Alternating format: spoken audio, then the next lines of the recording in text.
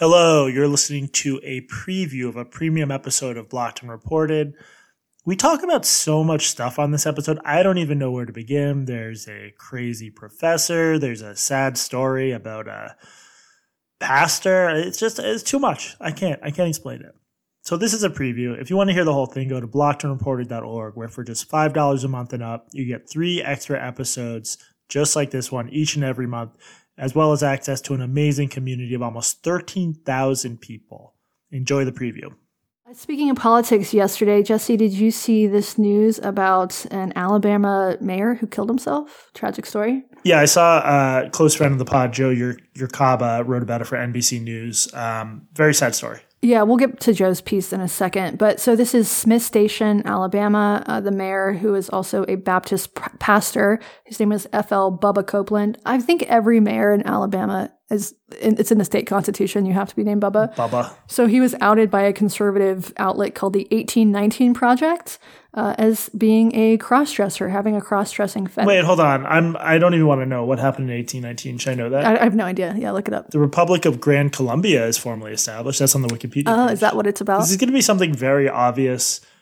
Thomas Jefferson founds University of Virginia. Thomas Jefferson gets Sally Hemings pregnant. Whoa. The United States House of Reps agrees to the Talmadge Amendment barring slaves from the new state of Missouri. Leads to the Missouri Compromise. Okay, we have no idea why this was named, other than it was probably a direct response to the 1690 Project. I bet they have an about page we could check, but we're not going to do that. Okay, let's check it. No. The first thing that comes up when you Google 1819 Project about is the 1619 Project. Nice. Okay, we will never find out why they called it this, but they called it this for some reason, and they reported that Bubba Copeland was a... Wait, so you said you're going to Google it and then you just stopped? Look, I tried, and the first thing that came up was the 1619 Project. That doesn't mean you're not allowed to look to the second or third results. It's not just... I'd have to go all the way down to the page, to like page 10. Everything, Google thinks that I mistyped 1619. There's nothing about the 1819 Project. 1819 Project. Okay. Anyway. Sorry, folks. Okay, so anyway, whoever these people are, whatever happened in 1819, they published this piece about Bubba Copeland being a crossdresser. And the details are pretty weird. He published erotica under the name Brittany Blair Summerlin. He also posted photos of himself in drag. And this writing that he did, this erotica, included some violent fantasies about murdering a real live woman in his town and taking over her life. He apparently used the likeness of another woman in his town, at least allegedly. 1819 reported that one local woman said, quote, "I had some people start sending me photos that were posted of me on multiple porn sites. I guess you could say that also had pictures of Brittany as well." That's a weird sentence. And he proceeded to use my first and middle names on these sites. And I believe there are about 9 sites now that have 5 or 6 photos of my face and my name across the net. So this wasn't just cross-dressing in private. He was a mayor posting violent fantasies about his constituents. So yeah, after 1819 Project published this, they went to him for comment, and what did he do, Jesse? He talked about this in public, right? Yeah, he talked about it. He gave basically a sermon, what would turn out to be his last one, where he talked about it. And let me just read from NBC News. It's quick. Following the article's publication, Copeland addressed his congregation, and there's video of this you can watch, during a prayer service, and spoke about being, quote, the object of an internet attack.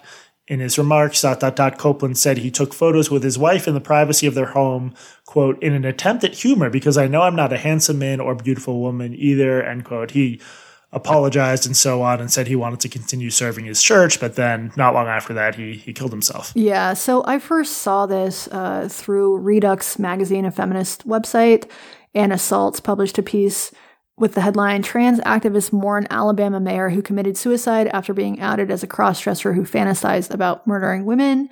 And Redux, they've broken some good stories. There's a degree of cruelty in a lot of their work that I kind of find unnecessary and kind of distasteful. We're talking about a man with a family who just killed himself, leaving his wife and children alone. Yeah. But I do think one of her underlying points, and this article is a valid one, and that's that some of the outlets who reported on the suicide failed to mention or minimize the fact that he wasn't just outed for being a trans woman online or a cross-dresser or for being kinky.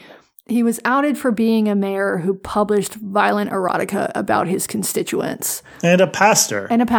Here's how NPR described it. 1819 News alleged that Copeland... Oh, so it's 1819 News, not 1819 Project. Okay. That would explain why. Jesus. Yeah.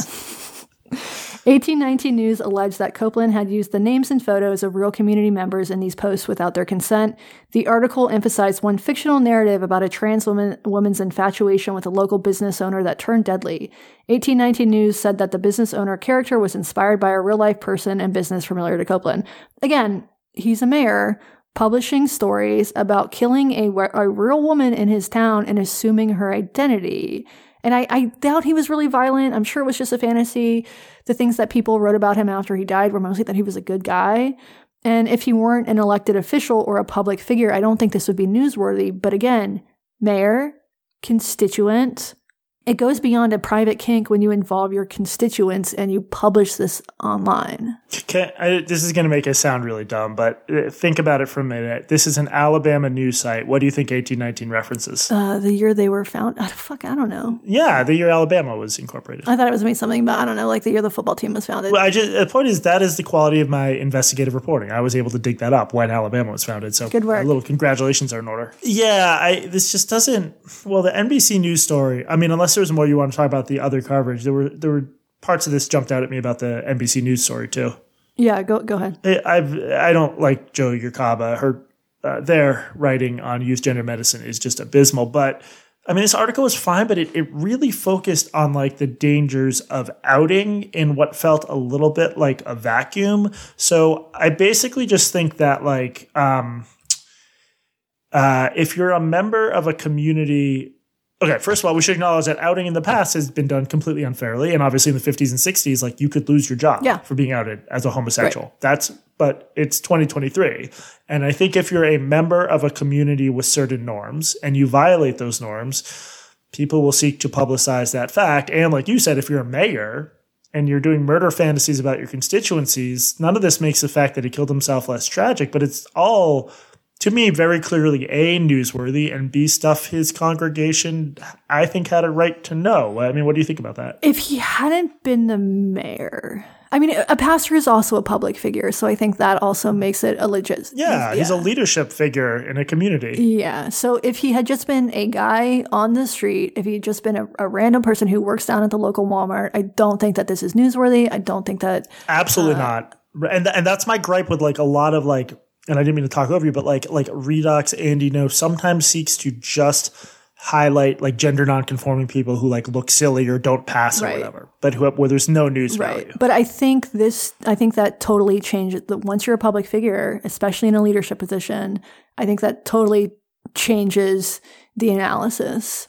It is tragic. I think it's terrible that this man killed himself. I think it's terrible that he felt so much shame over his kinks. He also made some really fucking poor decisions by posting this online. Like he could have done the cross-dressing in the privacy of his own home. He could have written the erotica and not posted it online. But I mean, these women, the word trauma is overused, but I think that it would be a little bit traumatic to find out that the mayor of your town, has been using your likeness and possibly posting photos of you on porn sites. Yeah. This was a guy who had like real paraphilia is going on and probably didn't have an outlet for it. And I mean, who knows what caused what, but like, of course. And most of the mainstream coverage that I've seen of this has basically ignored the fact that he actually did victimize constituents by doing this. Yeah. And women.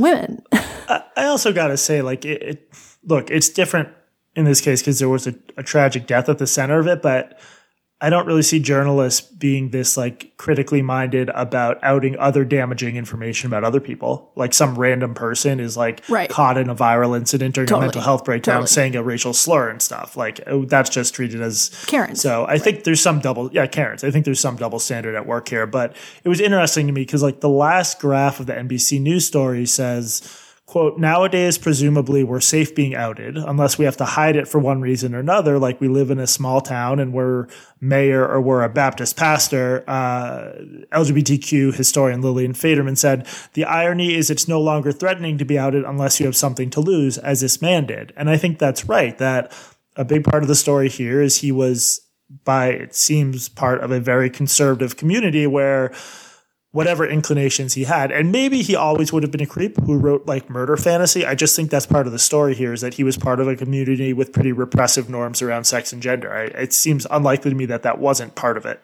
Do you think that this would be newsworthy if he was just cross-dressing and posting photos of himself? Like, would you have reported that out? That's it. That's all you get. If you want to hear the rest, go to blockedandreported.org and become a premium subscriber. Thank you and hope you enjoyed.